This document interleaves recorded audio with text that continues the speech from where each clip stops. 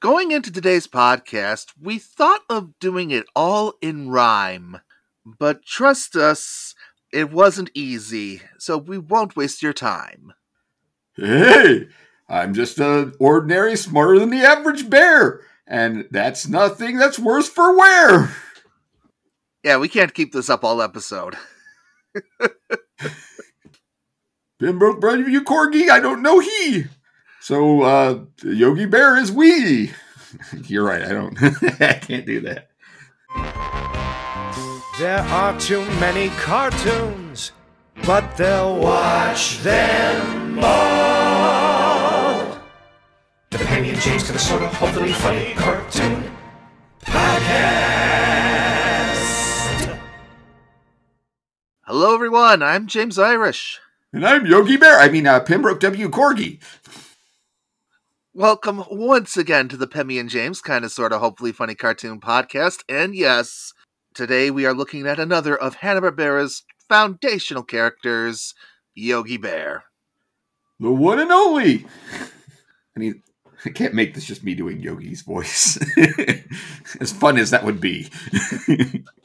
Yogi Bear was the breakout character of the Huckleberry Hound Show, Hanna-Barbera's second series made for television following the very Rocky and Bullwinkle-esque Rough and Ready. The show was their first smash hit, and Yogi caught on so well that he spun off into headlining his own series and being the focal point for the majority of the shows and specials that would focus on the company's stable of funny animal characters going forward.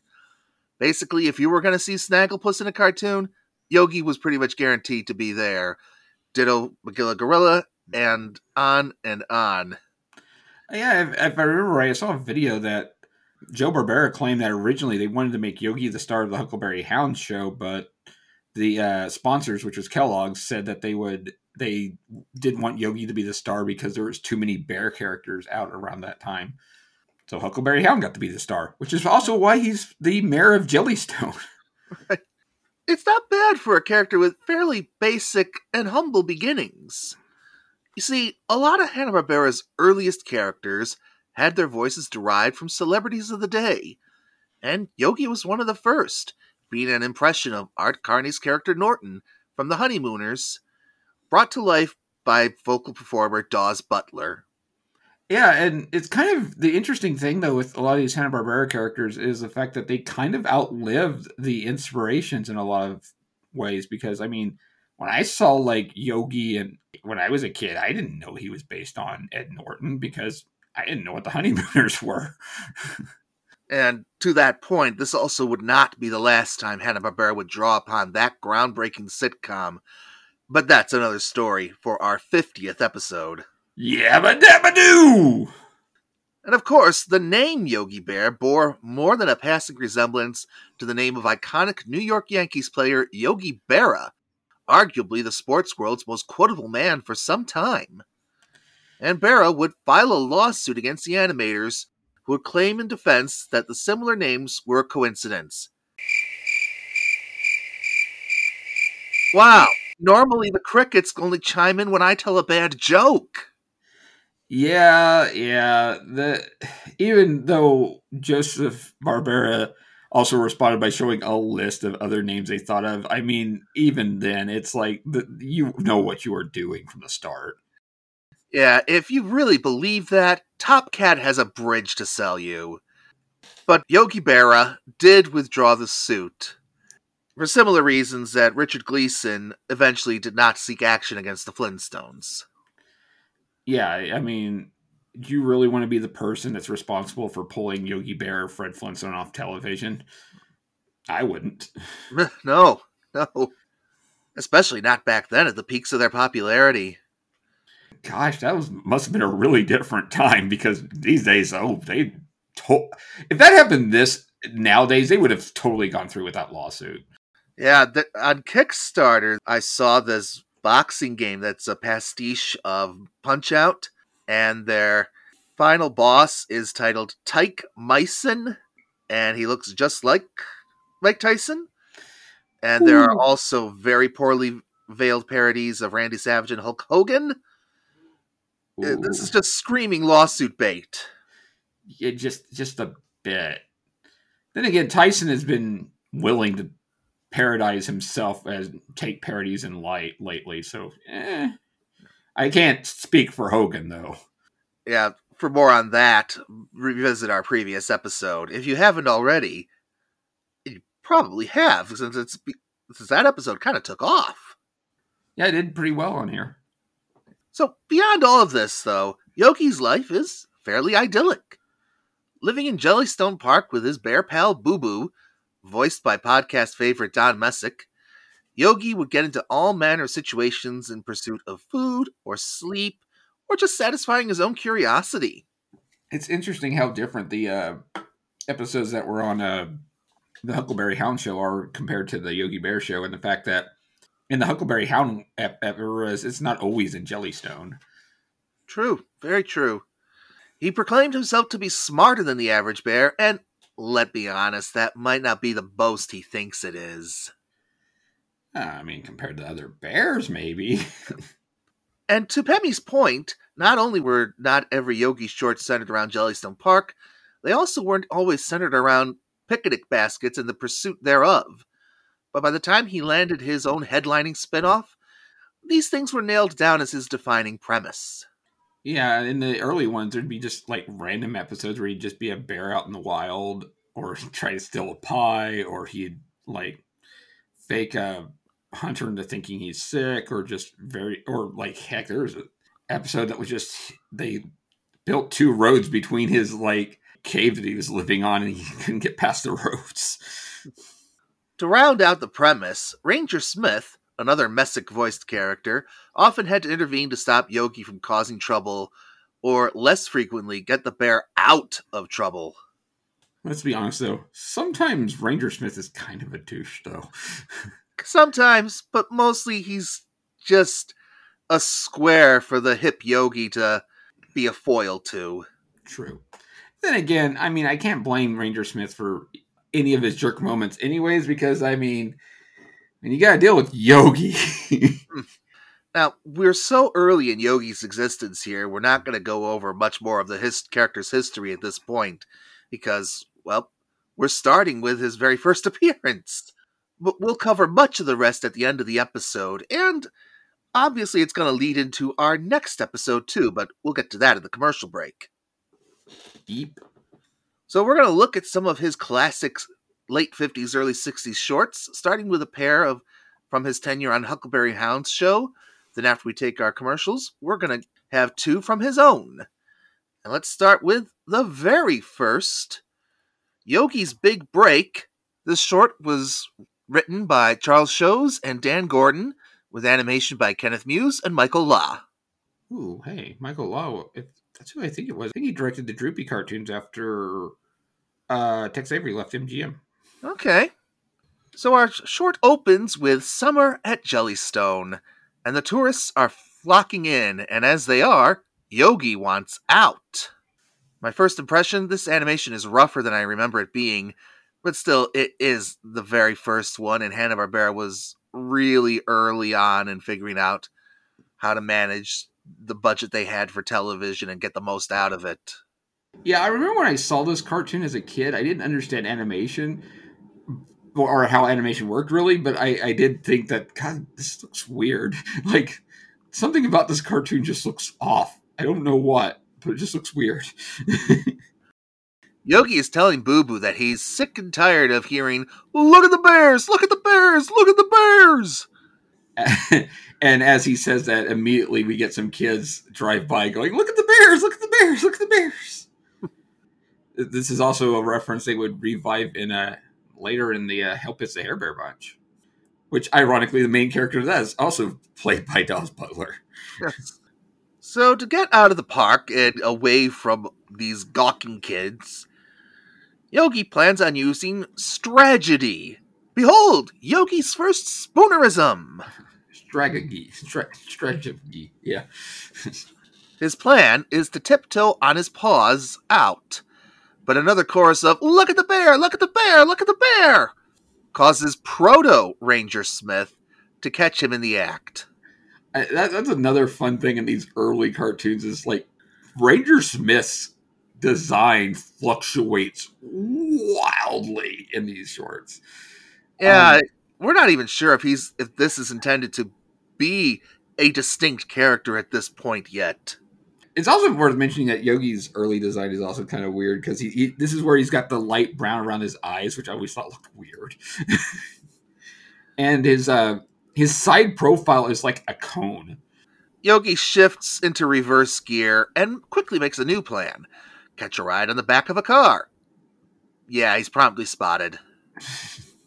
You see him sulk by as he gets called out. Looks like a dejected child. Yeah. Now here's where he actually gets clever, disguising himself as a woman in a camper doing dishes, and adopting a falsetto voice when the ranger asks if she enjoyed the park. That's the craziest! The ranger is only momentarily fooled. And again calls Yogi out, and we again get to see him sulking while still wearing the lady's outfit. I'm not sure what gave Yogi away. I think he just realized the voice. Possibly. Determined to prove he's smarter than the average ranger, now Yogi plays dead on a car's back wheel. The ranger stops the motorist, who has no idea what he means when asked about hunting. However, the ranger's pretty smart, and he decides you gotta make sure, if he's going to take the bear out of the park, since he's already dead, gotta make sure he's dead first. Yep. And how does he find out? A needle up the bum. With some really pained sound from Dawes Butler after that. Ooh, ah, eesh. And our next event in the Jellystone Olympics, pole vaulting. Which unfortunately gets defeated by a deep old gopher hole. That is one heck of a deep gopher hole. That gopher must have came clear from Australia. But, in a nice little bit of logical continuity, this seems to inspire his next idea. Dig under the wall past the ranger. Which, to Yogi's credit, he can dig fast. Like, I'm sure even Dig Dug would be impressed. Yeah. If there's ever a crossover Laugh Olympics, Yogi should go against Bugs Bunny for that.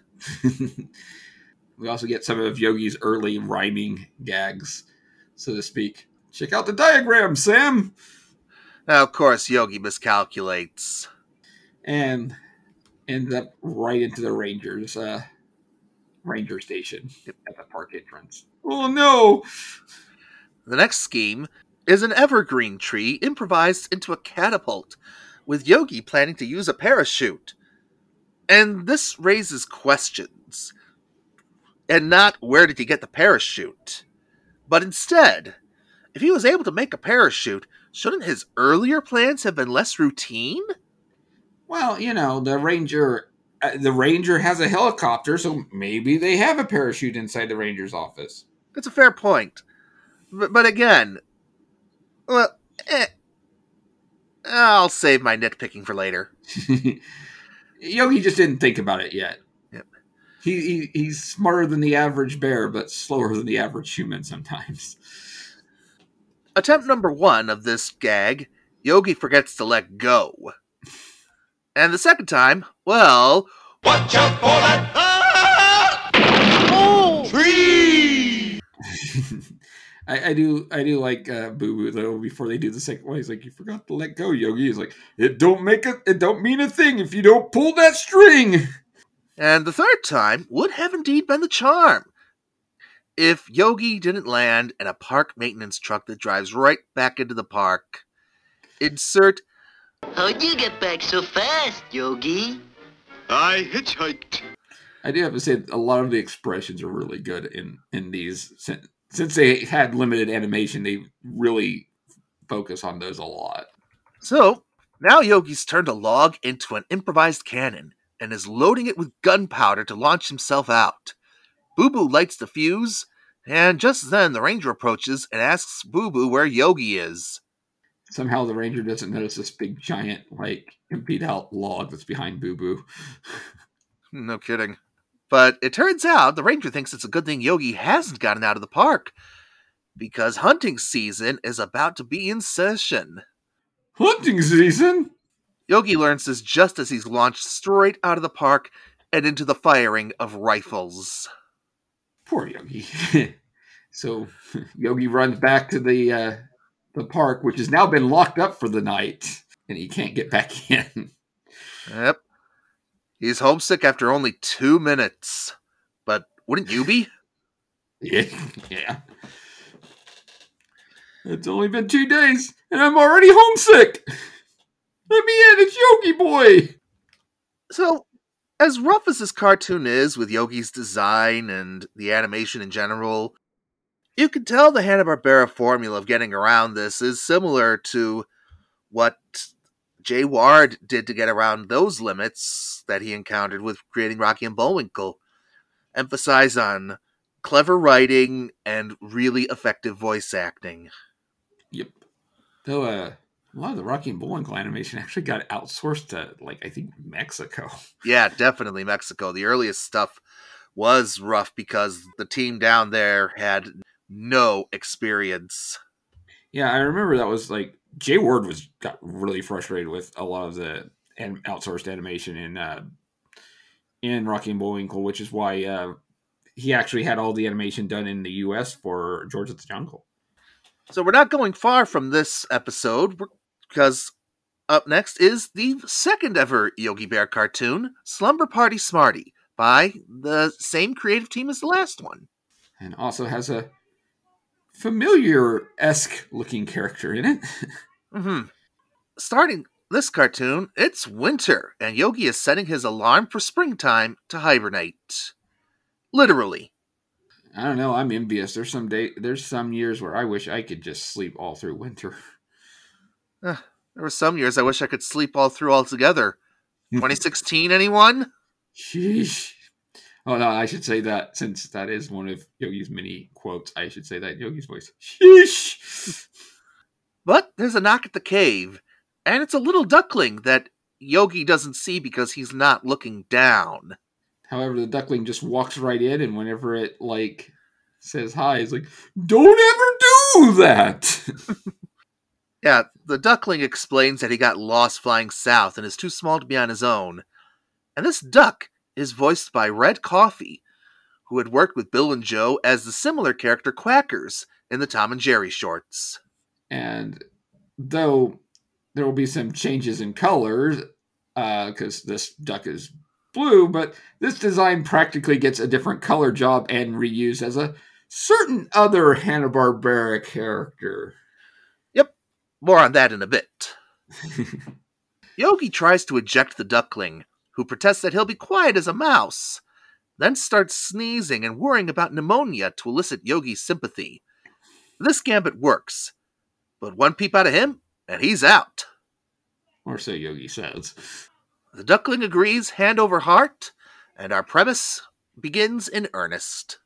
Yeah, it doesn't take long for that not one peep rule to be broken. Yeah, the duckling starts pestering a snoring Yogi, going so far as to quack loudly in one ear, exposing a literal eardrum out of the other. Nice visual gag. Yes. William Hanna and Joseph Barbera used that in Tom and Jerry as well, to the point where when I was a kid, I literally thought there was real drums in your ears. Yeah, the duck can't sleep because of Yogi's snoring. Snoring? Sheesh. I do like the next gag that comes up. It's actually pretty cute. Yeah, by this point, the duck has fallen asleep, and the snoring duo slide in the bed until Yogi falls out. Yeah, it's kind of like the duck keeps he'll sleep and just kind of pushes him next to Yogi, almost like he's cuddling him, and Yogi just snores and it pushes him away, and the duck, then him, till, yeah, as you said, Yogi just falls right out of bed. And the little guy looks like he might fall out too, but switches directions at the edge of the bed. Sheesh indeed, Yogi. And Yogi seems to be quite surprised by the duck's mobility in his sleep. In his next attempt at resting, the duckling is now settled into the top drawer of Yogi's dresser, and the big bear snoring is pushing the dresser back and forth. There's really no good way to phrase that without getting in trouble with the phrasing police. It is worth saying, though, at one point it does close on the poor duck's neck, and it looks painful. Yeah.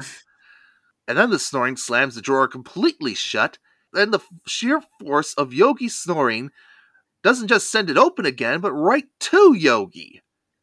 I have to say, I love Yogi's face where he has his head right through the drawer, and he just looks like so freaking done. Well, let's be honest, Yogi's only got himself to blame. Yep, but he's For just this one at least. Take 3, with the duckling resting on a fireplace next to a rifle on the wall? Why does Yogi have a rifle? Gotta get out those prowlers! I've seen him in Marvel, I don't like him! Oh, sorry. The little guy notices Yogi starts sleepwalking and gets completely spooked about a bear in the cave. Oh, I saw a bear, I saw a bear. Yeah, he grabs the rifle and opens fire, then goes to tell Yogi what he saw at the bed, only to realize Yogi's not at the bed, he was instead the target. Yeah, I know. Yeah, I know, Daniel Boone, I know. Now, I'm going to give this duck credit. The fact that duck shot a rifle that is 20 times his size? That's a strong duck. Or strong duckling, I guess. Now trying to sleep in a glove, the duckling is freezing and has to make a fire. Yogi even lets him use the nearby hatchet if it means Yogi can actually get some sleep. This seems to be a victory, as Yogi believes it might keep the little guy busy all winter. Unfortunately, the chopping sound keeps him up. Yeah. And when Yogi comes out to complain about the noise, he gets the business end of a falling tree. As those gags always go. Yep. So, Yogi's had it, and he's putting his smarter-than-the-average berryness to use, putting together a giant slingshot to send himself south for the winter. I didn't know bears go south for the winter. Yeah, neither did the duckling. But he just shrugs and goes back to bed. And that duck now has a cave. Mm-hmm. Meanwhile, hopefully Yogi landed someplace nice like the Bahamas. And not someplace that's doing hunting season. Well, I don't think you'd be doing hunting season in the middle of winter anyways. Yeah. So, as it turns out, Red Coffee would not return to play the final evolution of this character, Yacky Doodle, on Yogi's own series. That would go to Jimmy Weldon, who did this very sort of voice for his ventriloquist dummy character, Webster Webfoot. And Weldon would later go on to perform a character as far from Yacky as you can get. Should you do it, Pemmy, or should I? You go for it. Solomon Grundy want pants too! Yes, Solomon Grundy in Challenge of the Super Friends. Me right behind you, Grodd! One quick note about Weldon. He's still alive! Wow. At age 99! He might be the last surviving member of the original Hanna-Barbera voice team. Dang. Yeah.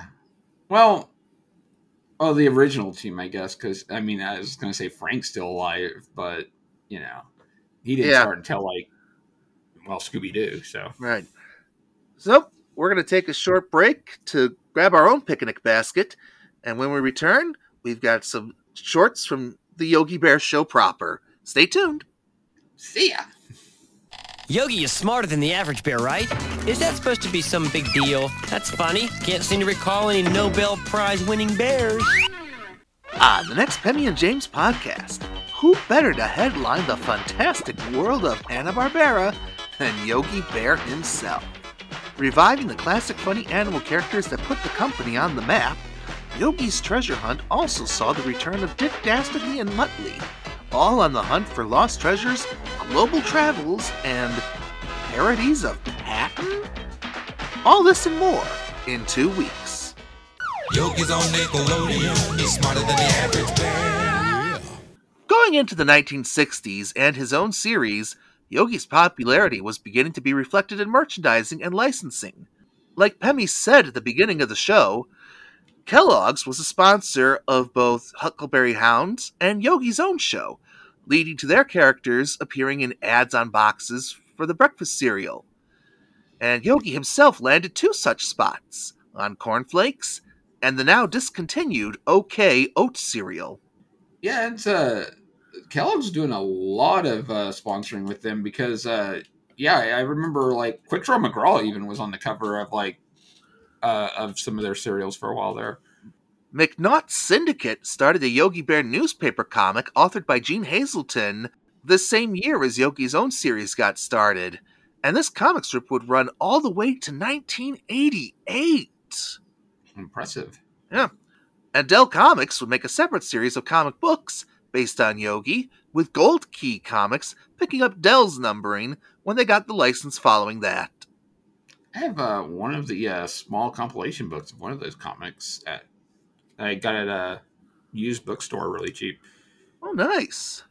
And this, of course, is in addition to the various small toys and plush items and what have you, many of which you see on the interstitial segments on Boomerang. Or used to see, anyway.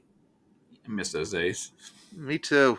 The Flintstones may well have been Hanna-Barbera's biggest success story, but Yogi was effectively the company's mascot throughout the 1960s, even if his own series only lasted 2 seasons. That, and it still ran reruns for a long time. So, Oh, for sure. but yeah, it's like when I think of Hanna-Barbera, it's like I think of one of 3 characters. It's like Yogi Bear, Fred Flintstone, or Scooby-Doo. Those are always like the 3 characters I think of the most. Mm-hmm. Also, it really should be mentioned, by this point, Yogi's writing really improved, as evidenced by the first short we're looking at this part of the show, A Bear Living, which was written by Looney Tunes veteran Warren Foster. Nice. With animation by Art Davis, who was himself a Warner animator and director. Also, story director Alex Lovey, who worked with both Warner Brothers and the Looney Tunes, and also worked on Woody Woodpecker at Walter Lance's studio. Yep. We also talked about him on Clue Club. Yeah. Of all things. Well, once again, don't you just love how these things all tie together? So Ranger Smith is calling Yogi to the ranger station, and Yogi is mentally checking if he's caused any mischief to merit a punishment. He hasn't done anything recently. My conscience is clear. Once there, the ranger is telling Yogi to follow the rules by the book. And Yogi quips he thought the ranger was going to marry him and Boo Boo. Progressive. Yeah. Smith goes over all the anti-feeding the bear rules, which forbids bears from the picnic areas and cabins, forbids them from begging for food, and so on. And Yogi jokes if fresh air is against the rules. You're fresh enough without fresh air, Yogi. Yeah, Ranger Smith is being very authoritative this episode. I also want to point out the fact that when Boo Boo laughed at the marriage joke, Ranger Smith scolded Boo Boo for it, which seemed unnecessary. A little bit. And Boo Boo can't help but laugh at the fresh air gag. Yeah. It's like, I'm disappointed in you, Boo Boo. Yogi eventually asks to borrow the book to study it over, and of course, he's looking for a loophole, which he finds. Oh, yeah, I should have mentioned something earlier. Sorry. Yeah, when Boo Boo laughs at Ranger Smith's joke about, like, you're fresh enough, like, Ranger Smith's like, thank you, Boo Boo. And then Yogi's like, oh, it's okay for him to laugh at your joke, but not my joke. But, you know, Yogi's got a freaking point there. True, too true. But, yeah, Yogi asks for the book so he can take a good look at the rules and study them. So, finding his loophole with rocks and lumbar in tow, Yogi asks Boo Boo for a bucket. Turns out the loophole involves Yogi building a wishing well for tourists to throw coins into. Hey, I'll give Yogi some credit here. He built that pretty fast. Yeah. He's a productive bear. Now a father and son duo make a wish, and Yogi opens up a coin slot to get the money. After all, not only does the book not say anything about a wishing well, it also doesn't say anything about the bears buying food. Yeah. This is a scheme that Top Cat would be impressed by. Mm-hmm. And to top it off, we transition over to a waiter talking to the bears about said regulation book, and there's also no rule against serving bears at the inn. This, I have to say it, is one of the best executions of the basic Yogi Bear premise I've ever seen. It really backs up that he is indeed smarter than the average bear. Yep. Infuriating Ranger Smith at that. And as he orders everything on the menu twice over, the ranger overhears it and is absolutely dumbstruck. Also, we get a prime example of the fact that this was like, the 1960s, because Ranger Smith has a jaw-dropping moment at a bill that's like $32. Wow, is he on an expense account? My thought was, inflation really is out of control. Yeah. Ranger Smith confronts Yogi with the tab, calling him a deadbeat bear, but Yogi reveals a veritable mountain of change, enough for a generous tip to be included, according to him. And the last of the red hot tippers. The ranger asks the fourth wall where Yogi's getting it all from, and then follows to find Yogi hop into a car. And jet off with it. Ranger Smith's convinced, though, that he stole the car. Grand Theft Bear. Yeah. And under that premise, the ranger pursues, and Yogi leads him on a race along a mountain road to the top. And reaching it, Yogi reveals his registration for the car. What place gives a registration to a bear? Not to mention, when did he get to a car lot? And on top of that, we're kind of reaching a minor, now wait just a minute moment. Because how much is this well taking in during this apparently short time? Also, can you imagine how many quarters that would have been that he gave for that car? Well, then again, this is the 1960s. Maybe it wasn't so bad. Look, it's a great gag. It just requires a little mental work on the part of sticklers like me. Check it out. I've got a literal mountain of quarters. Can I have a car? Sure thing. I can turn this mountain into a tourist attraction. This was the day of the road trip. And things like the biggest ball of twine in Minnesota. Yep. So, when pressed on the source of his money, Yogi explains he's got a little gold mine in a proverbial sense. But the ranger is such a square that he takes it literally and panics about prospectors ruining the park. And literally begs Yogi to, get rid of his gold mine and not tell a soul about it. Yeah. He even goes so far as to offer to throw the regulation book out as regards to him if he does. And Yogi can do whatever he wants. Obviously, this won't last, but... Yeah, until, status quo resets for next episode. But as they're going to destroy the well, Boo Boo has one last wish he wants to make. That Ranger Smith never finds out about the wishing well. And Yogi agrees, because if the ranger does, we're gonna wish he hadn't. Yeah! I gotta tell you, Pemmy, you probably picked the one short out of the 4 we're looking at that I would 100% recommend anybody curious about Yogi Bear go and check out if they're going to just watch one of his shorts. Because this perfectly encapsulates everything that works about the premise and these 3 characters. Yeah, I remember when we were thinking of episodes, I streamed several episodes and liked this one a lot. So, good thing I remembered that. Now, let's round out our review with one from the 2nd season of the series, Acrobat Yogi, which is also written by Warren Foster, and with animation by Robert Bentley, a Warner and MGM veteran who joined the Hanna-Barbera team in time for said 2nd season. Now, it's worth mentioning that William Hanna and Joseph Barbera brought a lot of people from MGM over for this since MGM just closed down. Yeah. So, Yogi and Boo Boo are enjoying the fresh spring atmosphere, and as an aside, I noticed we've covered all the seasons except autumn in this podcast. Wow. Heck of a coincidence. Yeah, I guess that one just fell off. I guess that one just falls off sometimes. Yeah. But as they're enjoying the fresh spring atmosphere, they spot a circus coming into town.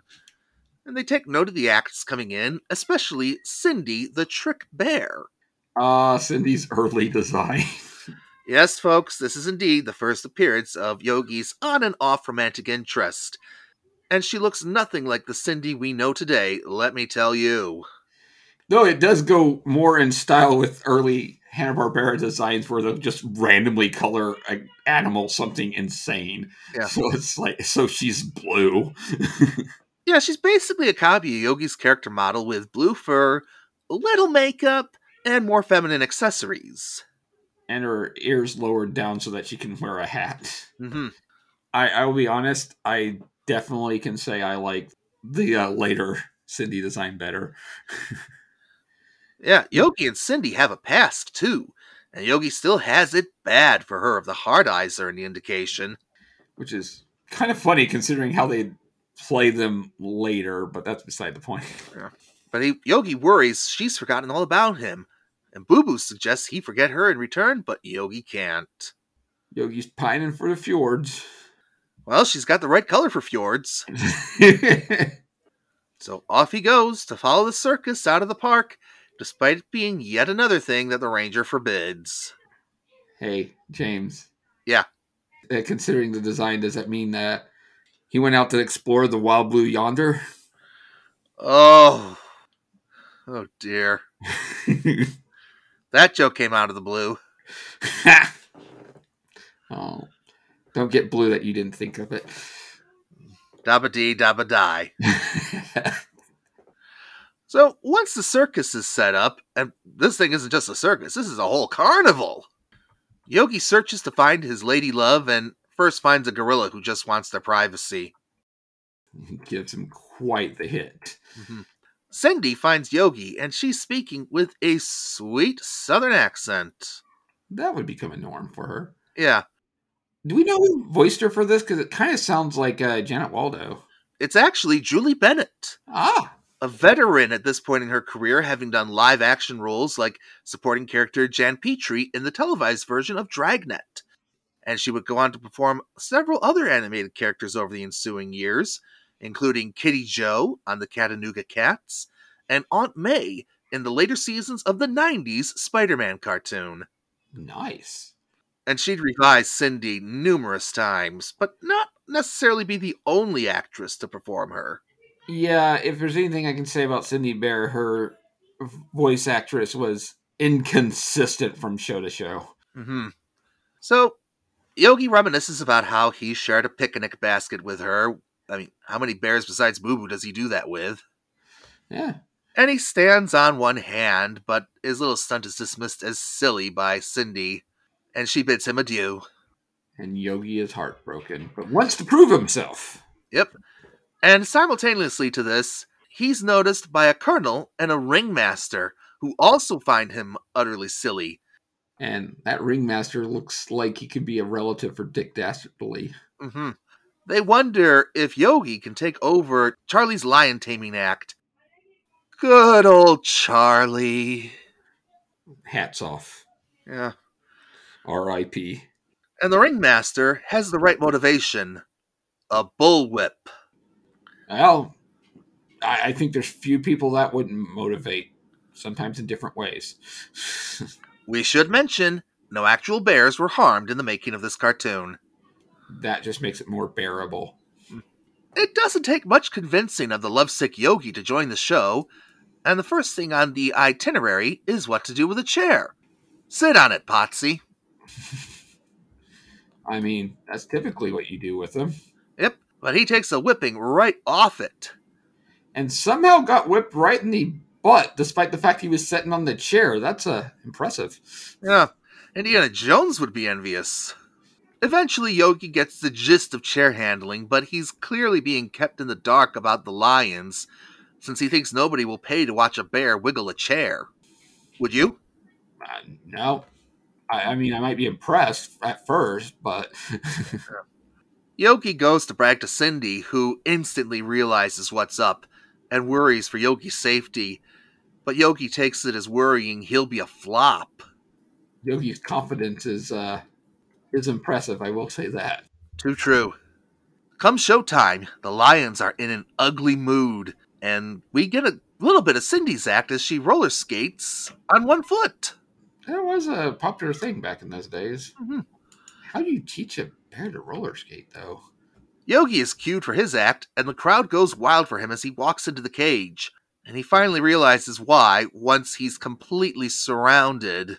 the Dick Dastardly-esque ringmaster tells Yogi to use the chair, Yogi, use the chair. But, yeah, it's not going to work. Yeah, it's too late. The lions have eaten the chair. We're just missing an appearance from Tony the Tiger. This routine is great! You know, I was more thinking lions and tigers and bears. Oh my! Ha! Or if this was our last podcast, tables and ladders and chairs. Oh my! Ha! Nice. However, Yogi's so scared he manages to break right through the cage. Even he's surprised by it. And one of the lions follows him out. The other 3 lions are presumably dealing with indigestion from eating that chair.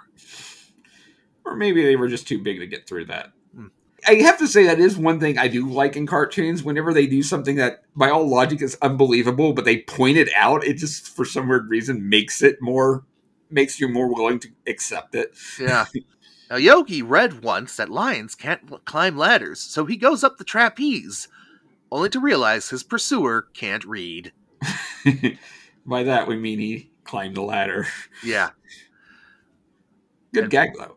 Mm-hmm. Nice little variation on the, I know this defies the law of gravity, but I never studied law bit. That would be, what's the word I'm looking for? Deployed on several Looney Tunes shorts. So Yogi has no choice but to fly in the swings and leap off a tightrope.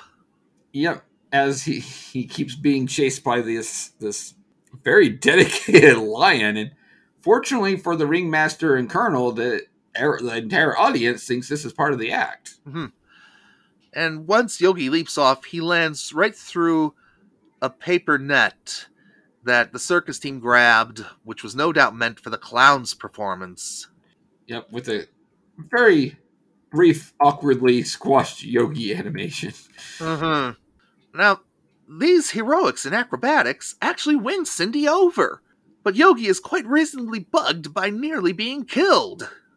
Yeah, Yogi was sarcastic on a level that I usually don't see until, like, I don't know, the 80s or 90s cartoons where he's just like, oh yeah, you're so good, Yogi, I almost got killed. And oh yeah, that lion is still after him. So much so that he runs clear home to Jellystone with Lion still in pursuit. Yogi slams his cave door shut behind him and Boo Boo, since there's no better time to resume hibernation. One can only assume Ranger Smith and a heap of staff and hired help deal with the lion following the end of this cartoon. Yeah, hope they made a good call to animal control. Mm-hmm. I also hope that circus got sued. Maybe that's how Cindy got back to Jellystone. Now, naturally, this wasn't the end of Yogi's career in show business. In 1964, Hey There, It's Yogi Bear would be the Hanna-Barbera team's first ever feature film production, distributed by Columbia Pictures, but naturally now owned by Warner Brothers. This movie would be the debut of the Cindy Bear look we're now much more familiar with. And I personally prefer it's a way cuter design. Oddly, though, by the time of the early 70s series Yogi's Gang, they reverted back to the blue one. But then reverted back to the brown one for Laugh Olympics. So. Yeah, and that's where it stayed, thankfully. Yeah. Also, Hey There, Yogi Bear, I actually seen that movie fairly recently. It's actually a really cute and charming movie. Mm-hmm.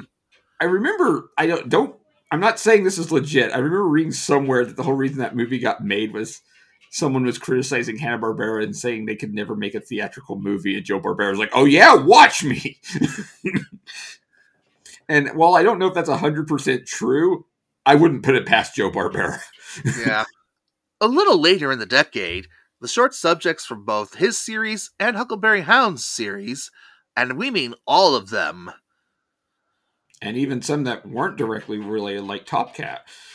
They would be repackaged together for syndication, and then Yogi's shorts on their own would do turns on the USA Cartoon Express in the mid-80s, and in the early 90s, Nickelodeon would pick up the rights, repackaging them as Nickelodeon's Most Wanted, Yogi Bear.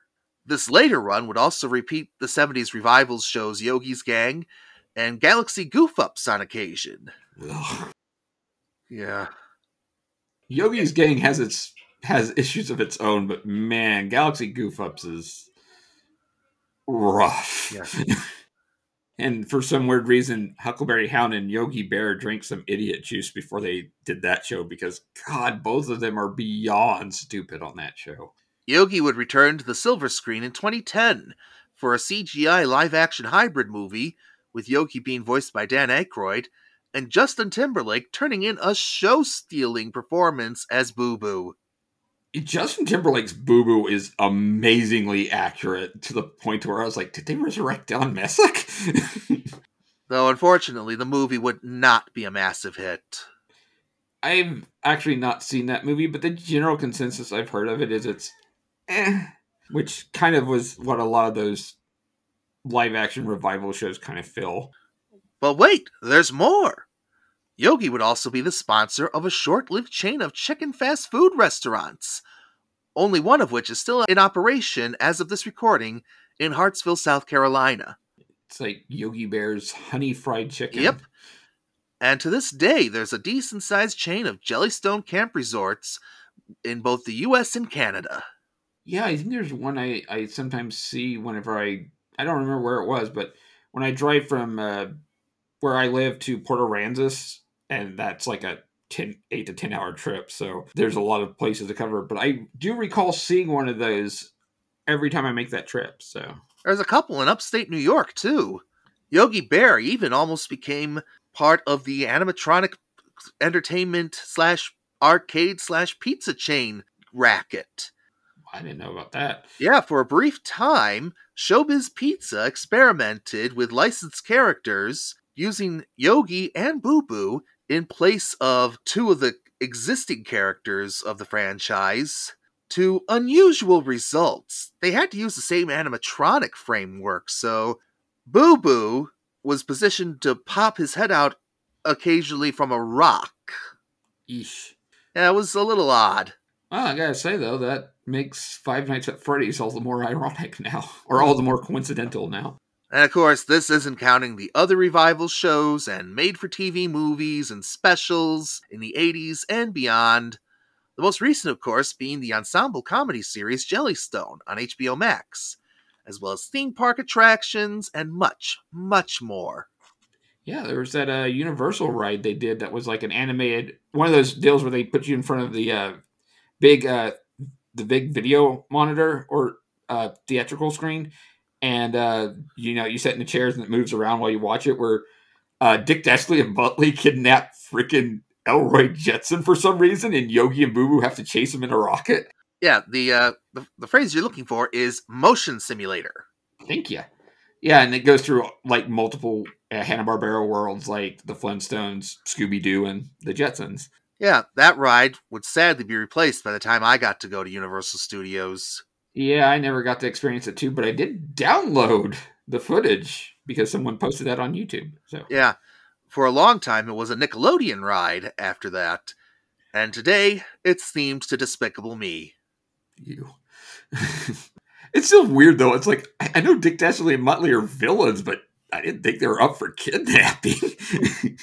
So, do we have any parting thoughts on Yogi Bear that don't coincide with next episode's subject? They did try to do a revival of the series in the 80s, which was the new Yogi Bear show, which I'll say is I felt I briefly had Boomerang it online and watched them, and yeah, they're not as good. But it did have a new ranger named Ruby Doo, which, all right, voiced by Peter Cullen, which was interesting, as kind of a sidekick for Ranger Smith. Yeah, so we didn't have to constantly talk to the fourth wall. Yep. And of course, we mentioned Laugh Olympics. Yogi has a team on Laugh Olympics, which was also interesting because his team consisted of with a couple of exceptions, mostly the 60s era talking funny animal characters. Only exception being Grape Ape because he was from the 70s, but he kind of just fit with them. So, Yeah. Which, had the Yogis, the Scoobies, the Scooby Doobies, and the Really Rottens. Which the Scooby Doobies consist of mostly 70s era meddling kids cartoons and Hong Kong Phooey. Right. But Yogi's a fun character. he's simple but fun, and like I said earlier, it's amazing how he's kind of outlived his inspiration. Because I mean, I doubt many people know who he's an imitation of now, despite the fact he's still doing commercials and Jellystone and still saying, "Hey." So, do you want to see if we can find an old box of that OK cereal? Not really, because from what I understand, eating old cereal is not the best act. Okay, we'll just have to make do with some Cheerios then. Let's go restock the breakfast cereal. Better than the average cereal. Hey! Thanks for tuning in, folks. We appreciate each and every download, each and every review, and each and every listen. We think you're pretty fine, so we appreciate your time. Hey! Good night, everyone. I'm going to go hibernate. The